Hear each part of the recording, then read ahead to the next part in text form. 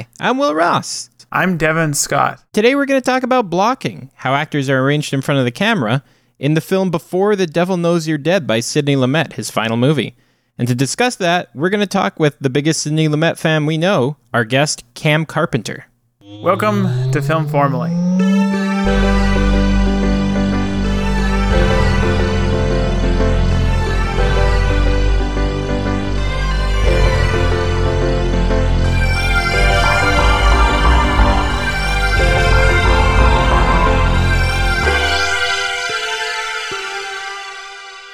Today we're talking to Cameron Carpenter. He's a screenwriter based in Los Angeles.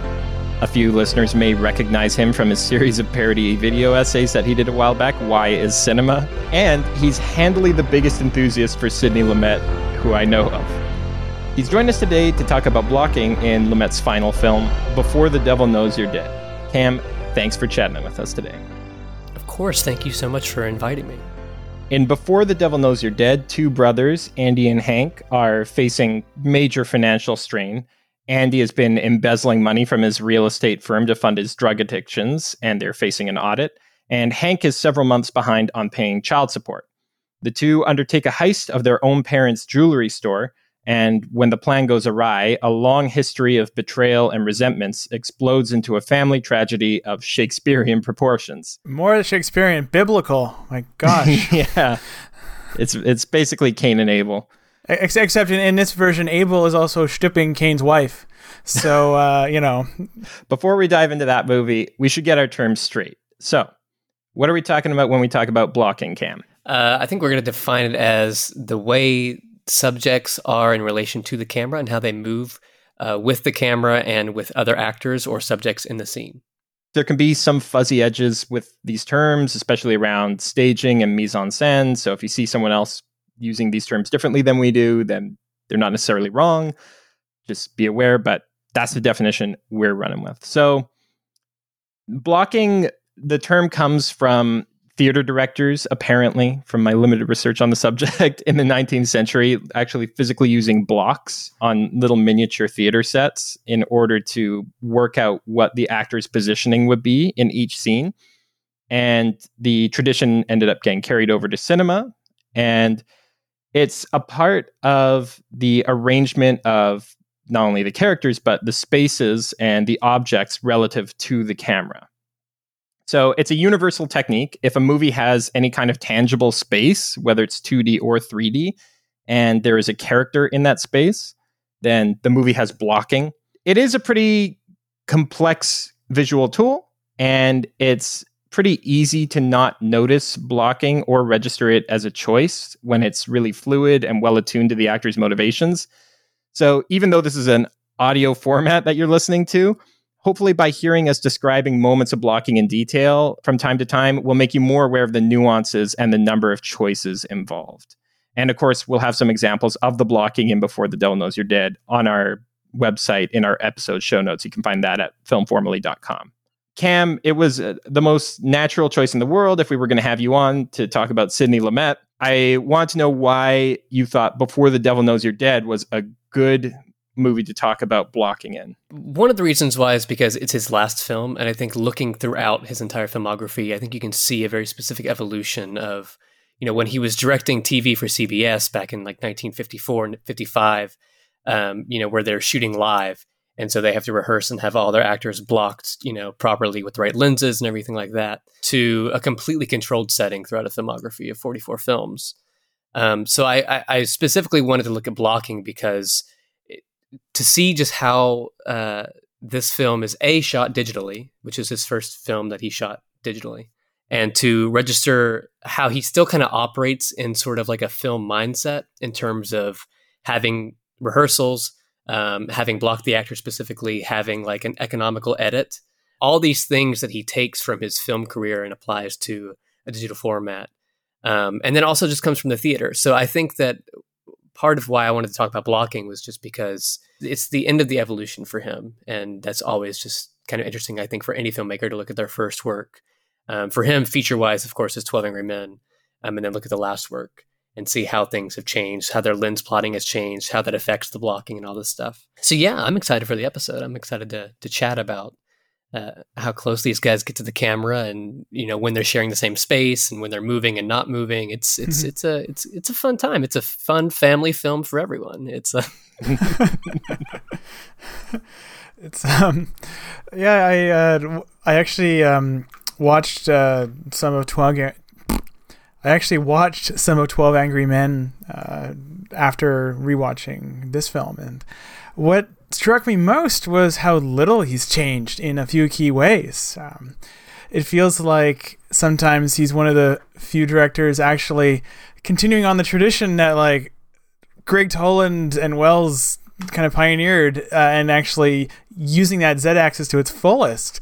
Just 12 Angry Men is, especially the first half. In the second half, he's pulling the camera further back, but zooming in to compress space. But in the first half, he's got like Henry Fonda a foot away from the camera. He'll just extract as much possible Z-axis from that space as possible. And that continues in this film, right? You have my favorite scene in the movie probably, which is Finney in the foreground, Hoffman in the background, in the master shot where they're sitting in the picnic table at the funeral, and depending on in the backyard, it's sort of like they have a picnic table in the backyard, and then depending on which side of the coverage you're on, one of the actors, it feels like you just want to. You're leaning back in your chair because you don't want to be that close to these men. Mm-hmm. Yeah. It's a phenomenal, just as a sensory thing outside of the scene by scene stuff, which I'm excited to unpack. It's a phenomenal technique of just tension generation. Oh, absolutely. Constantly just way too close to these people for comfort. It's the scene that I think both expresses their relationship and also actually reveals it to us. Because before that point in the film, the particulars of their pre-existing father-son relationship were murky.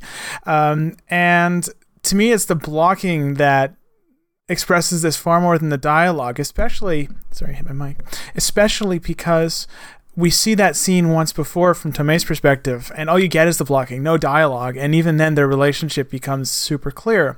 And that's that they start the scene. Hoffman is sitting on the right side of a picnic table. Finney walks all the way around the picnic table, does not sit on the opposite side, comes to the foreground, sits on the same side as him. But even though he's sitting on the same side as Hoffman, which to me feels like it's meant to be a gesture of, maybe trying to connect. He's sitting in the opposite direction the whole time. They spend the entire scene talking past each other, literally and figuratively. And the combination of that and the little tidbits of backstory we get from that scene reveal Finney. It's almost like to me, it's the closest thing the movie has to a twist. The fact that Finney was clearly a horrifically negligent father who is largely responsible for the horrific way his sons turned out. Even more Adam and Cain and Abel type stuff here, and I just love that scene so much because it's such as someone who has a perfectly fine relationship with my father, I found it hugely touching and tragic. And 9% of that is literally just the direction they're sitting and the performance choices made. You tend to get won over pretty easily by tortured father-son relationships. Bruce Springsteen is the best songwriter ever, Will. And also just looking at this film and looking at shots that he did that are almost like complete repeats. There's a shot in this one of after Philip Seymour Hoffman has gotten high in the apartment that he goes to for a drug dealer, and he's sitting in the chair and he's thinking about his life and reminiscing about everything that's gone wrong. And it's that very classic slow dolly push into him. Mm-hmm. It's the exact same shot used in The End of the Verdict with Paul Newman. Only it's just completely different tone, completely different circumstance. And so you still get, this element of kind of classic blocking and classic staging and things like that, but just used in a completely different way. That setup gets used a couple of times, and it's used with Hoffman's character, Andy, where the camera will jib or crane downwards and then track in towards him. And then it also gets used when he gets told by Hank that the robbery has gone wrong. He's sitting at his desk and the camera similarly just like comes right down. And I think the commonality between how he uses it in this film and The Verdict is the idea of this weight coming down. In The Verdict, it's spoilers for The Verdict. It's a masterpiece. It's a good thing when that camera move comes down. Whereas here, it's much more of a crushing weight. It's much more of a debilitating weight. Just to zoom out for a second again, blocking can be two actors facing each other while standing, sitting. It can be them facing away. It's when they're facing away, when they're facing each other, where they're facing away to. If they're alone in the room, are they pacing? Where are they pacing? Where is the camera while they're pacing? If someone lies down, sits down, stands up, runs, walks, crawls, leans, jumps, cartwheels, all of those are blocking, and all those actions come with all their own host of decisions in regards to posture, direction, speed, and position.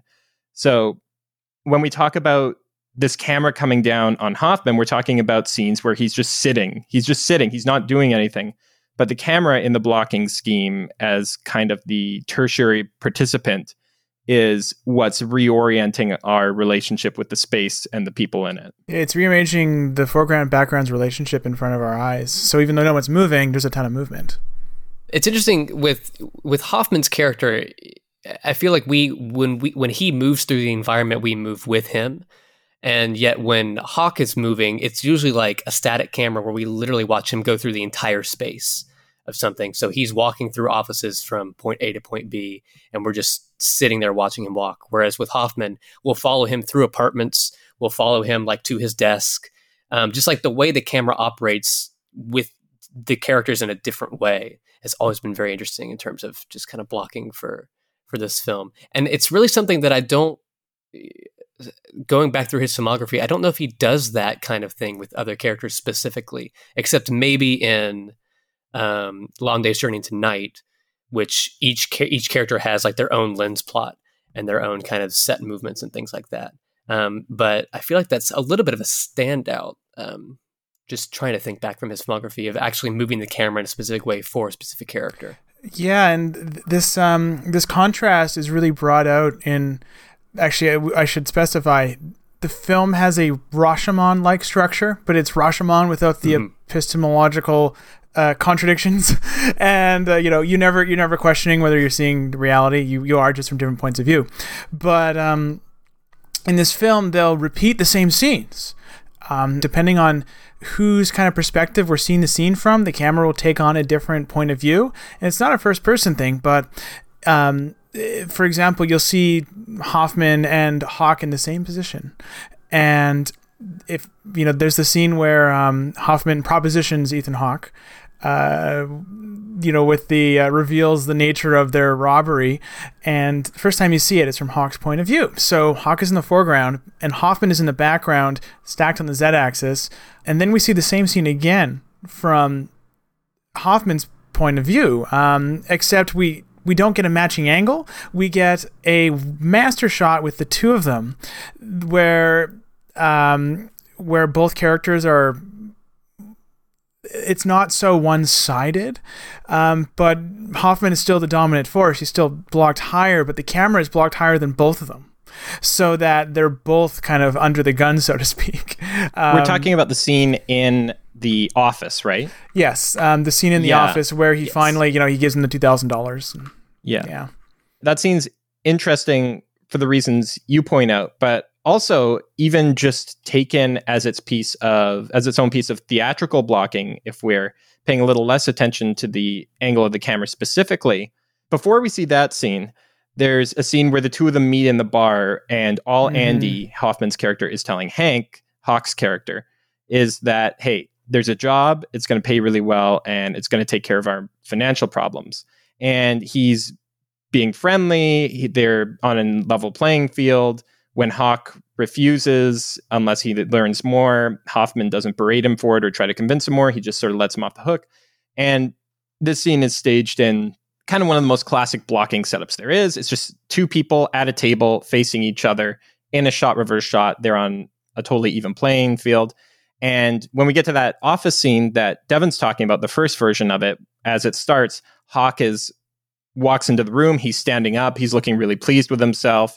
as he goes to sit down across from Hoffman's character. And over the course of the scene, by the end of it, Hoffman is in full control and Hawk is balking at the idea of robbing their parents, but isn't refusing outright. And so Hoffman circles the table and ends up sitting down over top of Hawk.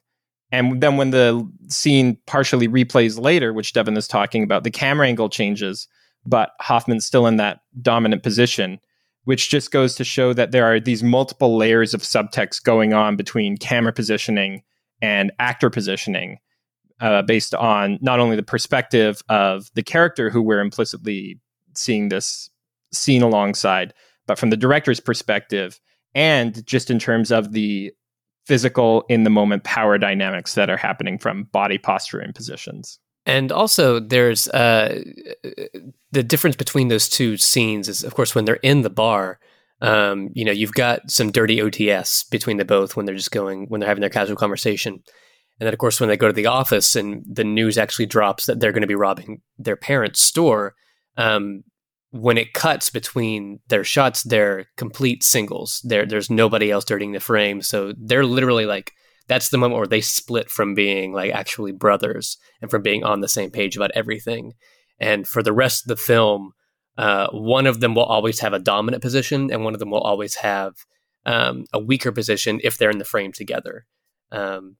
Which is kind of, it starts out a little pedestrian and it just gets tighter and tighter and tighter and stronger, which is another thing that I just love about the movie. And that really climaxes where, after the robbery, when Hoffman is essentially interrogating Hawk, and he's just like, it's one of the most viscerally uncomfortable frames I've seen in ages, where he's just like pounding, like Hoffman's purple, he's pounding the table, and Hawk is just like in this ghoulish pose, and it's on a very wide angle lens too.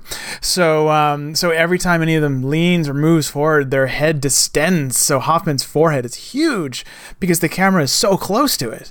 And that's with half an hour of runtime left to go. It really feels, the structure of the blocking in this film really impressed me, because it's so well modulated like that, where again you go from that classically shot in traditional terms diner scene to, again, you're back at the same location at that last scene with Hoffman interrogating Hawk, and the blocking, minor shift in the blocking and a wider lens completely change how we understand that scene. You don't even need any dialogue for that. Yeah, I was really surprised actually watching, not even watching the film this time, but when I came back after watching it to like do some proper close analysis for this recording, I was actually surprised at how few relatively scenes there are between Hoffman and Hawk in the same room. Like, and just in my memory, every time I think of the film, it's just dominated by scenes with the two of them together. But usually they're not together, they're apart and they're doing their separate things. And part of the reason I think it leaves such a strong impression is because those power dynamics and those family dynamics between them is just so distinctly sketched in every way. And the blocking is such a big part of that. I mean, there's these implications from the beginning that Andy has always been a lot of a bully towards Hank. And so when we see him leaning over that bar table after the robbery has gone wrong, and he's like literally leaning onto his closed fists that are on the table and just pounding the table every time Hank isn't answering as fast as Andy wants, it's just great. And while we're just working through kind of the arc of analyzing how their relationship is blocked, we might as well just like move on right to the next major scene, which is maybe my favorite piece of blocking in the entire movie, which is things have gotten bad. Hank is being blackmailed by somebody who knows about his part in the robbery. I should say things have gotten way worse. I'm like, well, that's the whole film. Yeah. Anyway, both he and Andy are just a hair's breadth away from being turned over to the cops. Andy has also just been left by his wife. He has very little to lose. And they're just sitting down in a room talking to each other. Andy tells Hank he has a plan and he needs Hank to just follow him and do what he says. No questions, no hesitations. And what's notable about the scene is that they're both sitting on opposite sides of the room for like 99% of the scene. And they're as far apart visually as they've ever been and physically in the entire movie. Hank makes an objection at one point, and he stands up in the wide shot of just the two of them far apart, and Hank is threatening to leave. I'm not going to listen to you. That's what got me here. And Andy responds. He stands up and makes the same threat. And as soon as Andy starts to stand, Hank immediately sits down, and it reveals that he's bluffing and that he doesn't actually have any power. And he agrees to Andy's terms and tells him to sit down and tell him what to do. And what happens next is a great example of the camera being an active participant. So they both stand up briefly, but otherwise they're sitting the whole time. What makes the scene super interesting and memorable is that we then cut into reverse shots. And as Cam was describing earlier, they're not dirty or OTS shots. That is, there's nothing, neither of them are in the frame in the foreground while we're focused on the other one in the shot. And the camera just slowly moves towards them in each of their reverse shot singles. It slowly moves towards Hank, and then it'll cut to Andy and the camera's slowly moving towards him. And what this is doing is that it's keeping them as two separate entities, but it's slowly closing the gap between them so that they're no longer these just totally separate opposed entities. They're for the last time, they're coming together one more time. They're simpatico for the last time. Andy's master plan is to rob his drug dealer, and so that's what they get simpatico over. Anyways, I just love that. Again, I feel like I see that in the movie more with Hank, with Hawk's character.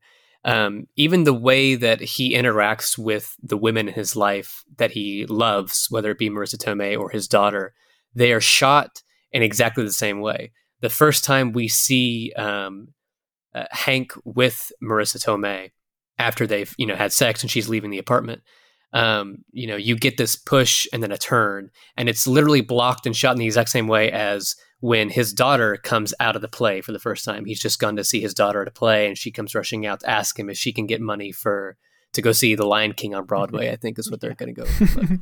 And it's literally like even the way that the daughter moves is the same direction and angles as Marissa Tomei. And it's just so psychologically interesting that there's this connection between everything that, Hank wants is just mirrored throughout the entire film. It's very, very interesting, very cool. I love revisiting this movie. I love watching theater actors just get to act, their pants off.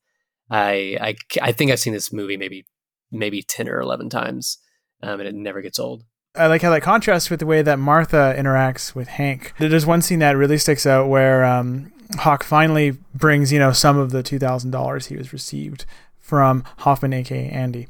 And the scene essentially is a static panning shot that tracks Ryan / Martha as she goes between her kitchen and the dining room table where Hawk is. So we deliberately awkwardly pan with her as she kind of crosses these vast distances and also goes behind a pillar, which is a recurring feature with both her and Tomei's character. A pillar separating two parts of a room plays a very key role in Tomei's final scene. And except the difference between this and that scene, which features Andy / Philip Seymour Hoffman, is that this scene completely disfavors Hawk. He is an extraneous compositional feature. We are following Ryan as she goes across the room, and Hawk is just this interloper in her life. This kind of treatment of Hawk as an extraneous part of his own compositions is a constant factor in this film. In the scene where Hawk picks up Bobby from his apartment, Hawk kind of creeps into the master shot at the very last minute, and is essentially, if he was not there, you'd have a fine composition.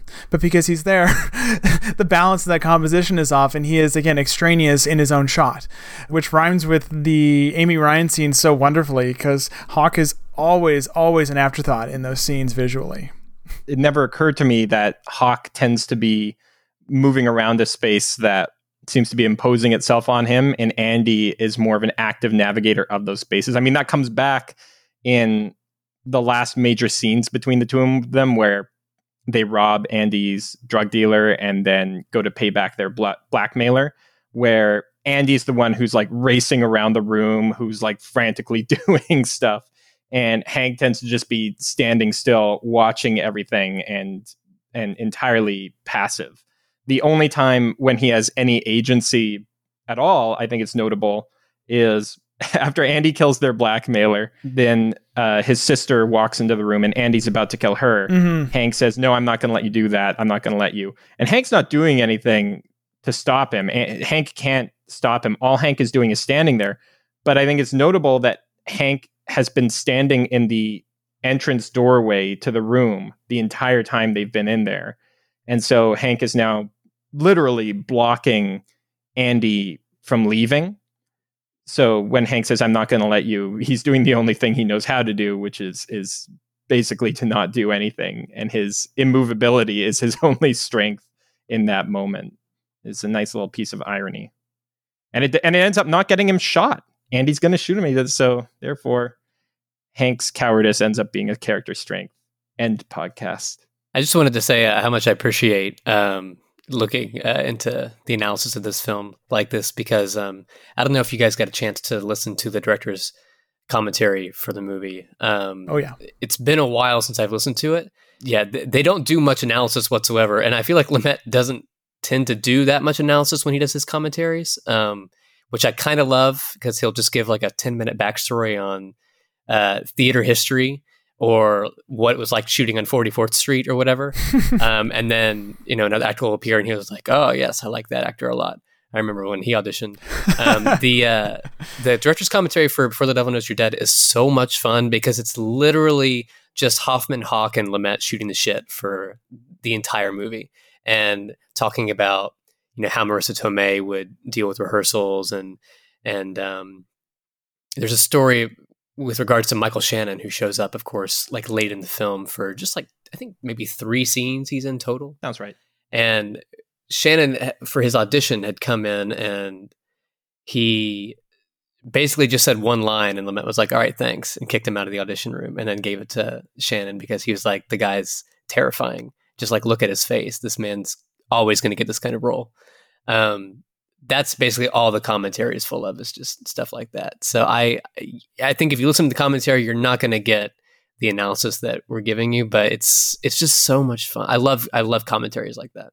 The commentary has one moment that actually, I think, changed how I viewed cinema, where Philip Seymour Hoffman says, when we shot the extreme close-up of my hand clenching that trigger, that's when I realized we were shooting a melodrama. And that's when I realized what a melodrama was.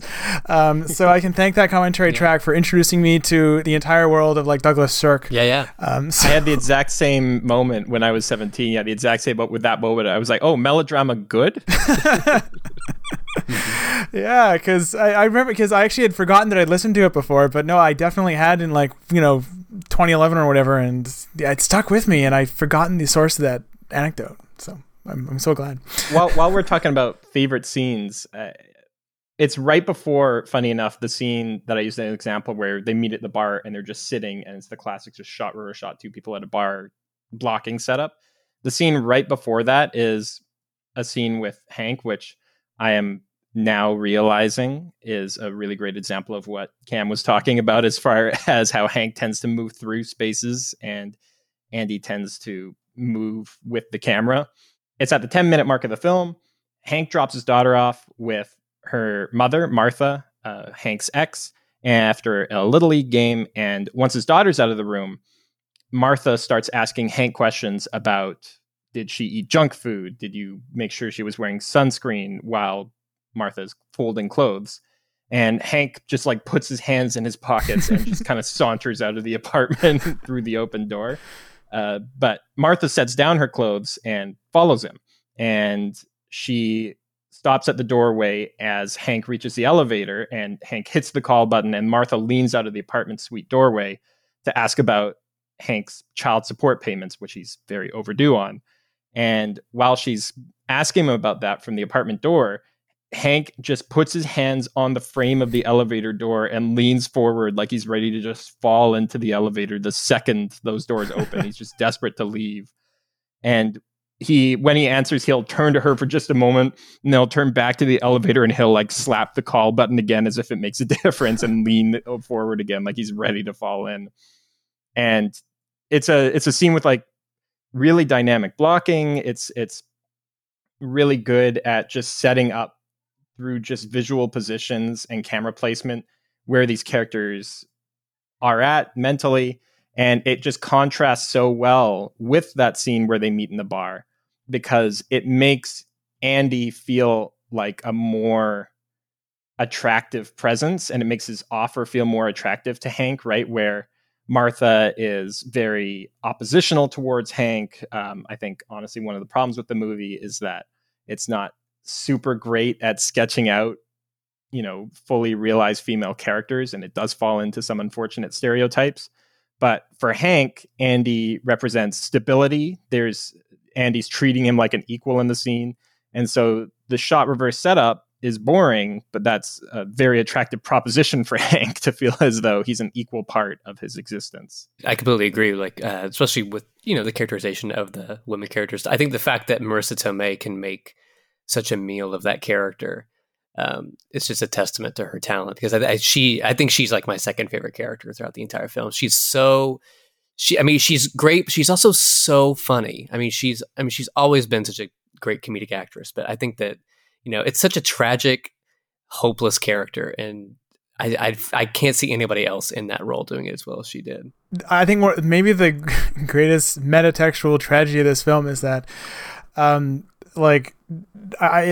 think is unfortunately all falls on Tomei, because contemporaneous reviews of the film are, I think, to understate it, leering and creepy towards her, which really bugs me, and should, I think, which is a shame, because I think the specific scene that people are creepiest about actually contains maybe the most technically accomplished shot in the whole film. There's a shot that rotates around Ethan Hawke's head as Tomei's in the background, and I just can't stop thinking about how horrendously difficult that was to operate, because that's a single crane headshot that runs through like 3 setups.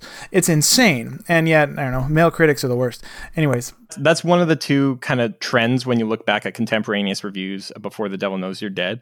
And that one was apparent at the time to me as well. But the one that I'm kind of only realizing now is that part of the reason I think this movie, I think it's a flawed movie, but I was kind of thinking recently, like, I'm kind of surprised that this movie wasn't getting more love as just this, like, great late effort by an extremely well-respected American filmmaker.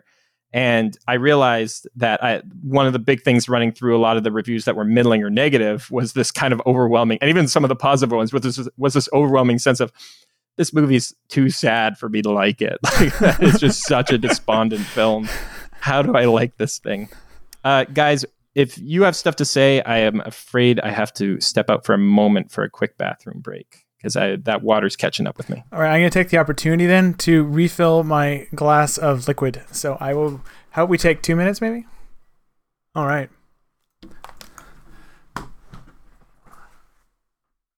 And I'll take this opportunity to do some stand-up comedy.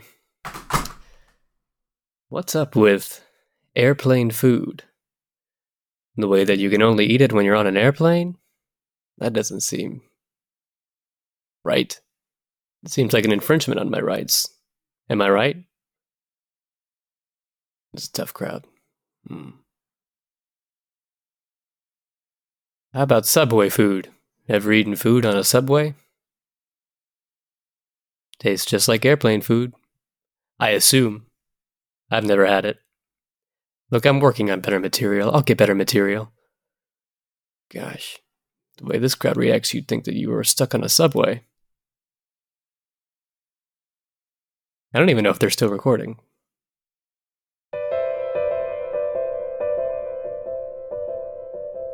I can talk about all the awful about movies, because he's got like 3 that I just can't watch again. He's got an incredible filmography in terms of movies that I think are masterpieces and movies that I think are just complete dog shit. Like, just there's nothing redeemable about them whatsoever. Will has a pretty good pet theory about how we don't forgive directors their bad films, and we should. Right. Because the idea that a director's filmography, that every director has to be Charles Laughton, is not maybe the best. Yeah, I don't care about batting averages in film. Yeah, who's is your favorite director still John Ford, Will? Because that guy had like a batting average of like exactly 50%, and Ernst Lubitsch, my favorite director, he tended to like alternate masterpieces with. I've never seen a bad Lubitsch, but he's made some mediocre stuff. It's not worth it. Like, don't see Bluebeard's Fourth Wife or whatever. It's not worth it. Anywho, so for me, if you've listened to anything I've said, I can't go a single episode without bringing this in. The digital cinematography in this movie is wonderful. I love it. Yeah. So it was shot in the Panasonic Genesis, which is most known as a camera that is, to put it charitably, the most horrendous thing to operate ever. I have never operated one, thank God. But everything I've heard from any cinematographer who's used one is that it is absolutely just clunky. The media system is just the worst. They tried to recreate elements of kind of the 35 millimeter shooting experience with it when they ought not to have, because they wanted cinematographers to be comfortable. But I have to say, like, between this and the other Genesis films I've seen, that thing produced, you could get great images out of it. And I think that more relevantly, the production opportunities afforded Lumet by using digital cinematography allowed him to do some really interesting stuff, most notably with 2 camera setups, or I don't know if there more than 2, but he mentions 2. So he was able to shoot both sides of a shot reverse shot in the same take. One question I have too is whether this applied to those scenes where he repeats. Like, are we seeing the same take of the $2,000 scene when the camera is a master shot to the left of Hoffman, or no, we're not seeing the same take? No, not the same take. I checked. I don't think so. Okay. That's good to know. That's why you two are here. And the other thing I think that it really brings to the table is the deep focus, because the Panasonic Genesis was able to, again, shoot in slightly lower light, and the nature of digital sensors. There's a lot to digital sensors that can enable a deeper sense of focus, even if you're at the same f-stop. It's a long story. But they're able to get 2 characters completely sharp at wildly different foreground background distances routinely in this movie, and the effect is just really fascinating. And to me, again, this is one of those films like Contagion where I watch it and I go, wow, why aren't directors leveraging the inherent qualities of digital like this in this day and age? Why is our endpoint singularity have to be look as close to 35 millimeter anamorphic circa 1975 as possible? Yeah, Lumet was really interesting in just his advocacy for digital filmmaking, which I love because it came right at the tail end of his career. And he's the only director of his generation that I'm aware of that was kind of such an advocate for it. If there are others, I would love to know who they were. I mean, I know that at that time in the 2000s, it was like him and Soderbergh. And he did an interview, I guess it was maybe like a year before he died, where somebody asked him, they were like, are there other films that in your filmography that you wish you could have shot on digital? And he said that he would have shot Dog Day on digital and that he would have done half of Network on digital. He wanted basically the front half of Network to be digital because he wanted it to be the realistic kind of style. And then he believed that the back half would be film because he wanted it to look more like a Wheaties commercial or something. So it was a very interesting perspective. Amazing. Yeah. What a good filmmaker. Wow. Side note, by the way, we have to give props to his DOP who shot this as well as his previous film, Find Me Guilty. Ron Fortunato, who has not shot a widely released theatrical film since Before the Devil Knows You're Dead, which I just think is a total shame because he's clearly an enormous talent, easily stacking up to Harris Savides' work in Zodiac the same year. It's just crazy how good this movie looks. Wikipedia has a fantastic article called List of Films Shot on Digital Video Prior to 2015. Great resource. I can't, and I've been using it for years, and I cannot find a single other director of anything close to Lumet's generation. I think probably because most of them were either retired or dead at this point. Yep. Lumet was in his early 80s when he directed this. The closest director I can find is Michael Mann, George Lucas is a little later, but again, still, that's how far forward you have to go to find more than one other director.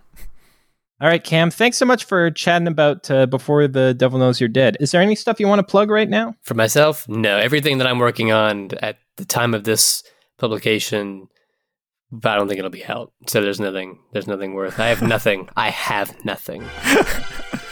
Actually, neither of us have anything to plug either. Oh no.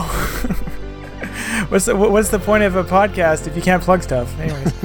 All right, good. All right, well, thanks for joining us, everybody. Yeah, this is so much fun. I enjoyed the heck out of it. Of course, thank you guys so much. Paige Smith is our associate producer. To you, listener, I'm happy you lent us your ear. And if the feeling's mutual, how about leaving a rating and review for us on your podcast service? You can also contribute to help keep the show going at patreon.com/filmformally. And find us on social media on Twitter or Facebook or Instagram at filmformally. We'd like to acknowledge that this podcast was recorded on the unceded territory of the Musqueam, Squamish, and Tsleil-Waututh peoples. See you next time! Will, when you or I edit this, you can move this forward to my earlier thought to make it seem like I'm smarter than I am. Or earlier. It's Before the Devil Knows You're Dead. We can do it in whatever order we damn well please. Oh, we should re-edit this episode and have one version that's all Will, and then the other two of us like garbled on Zoom, and then we'll just cut in every time we change perspective. We'll go.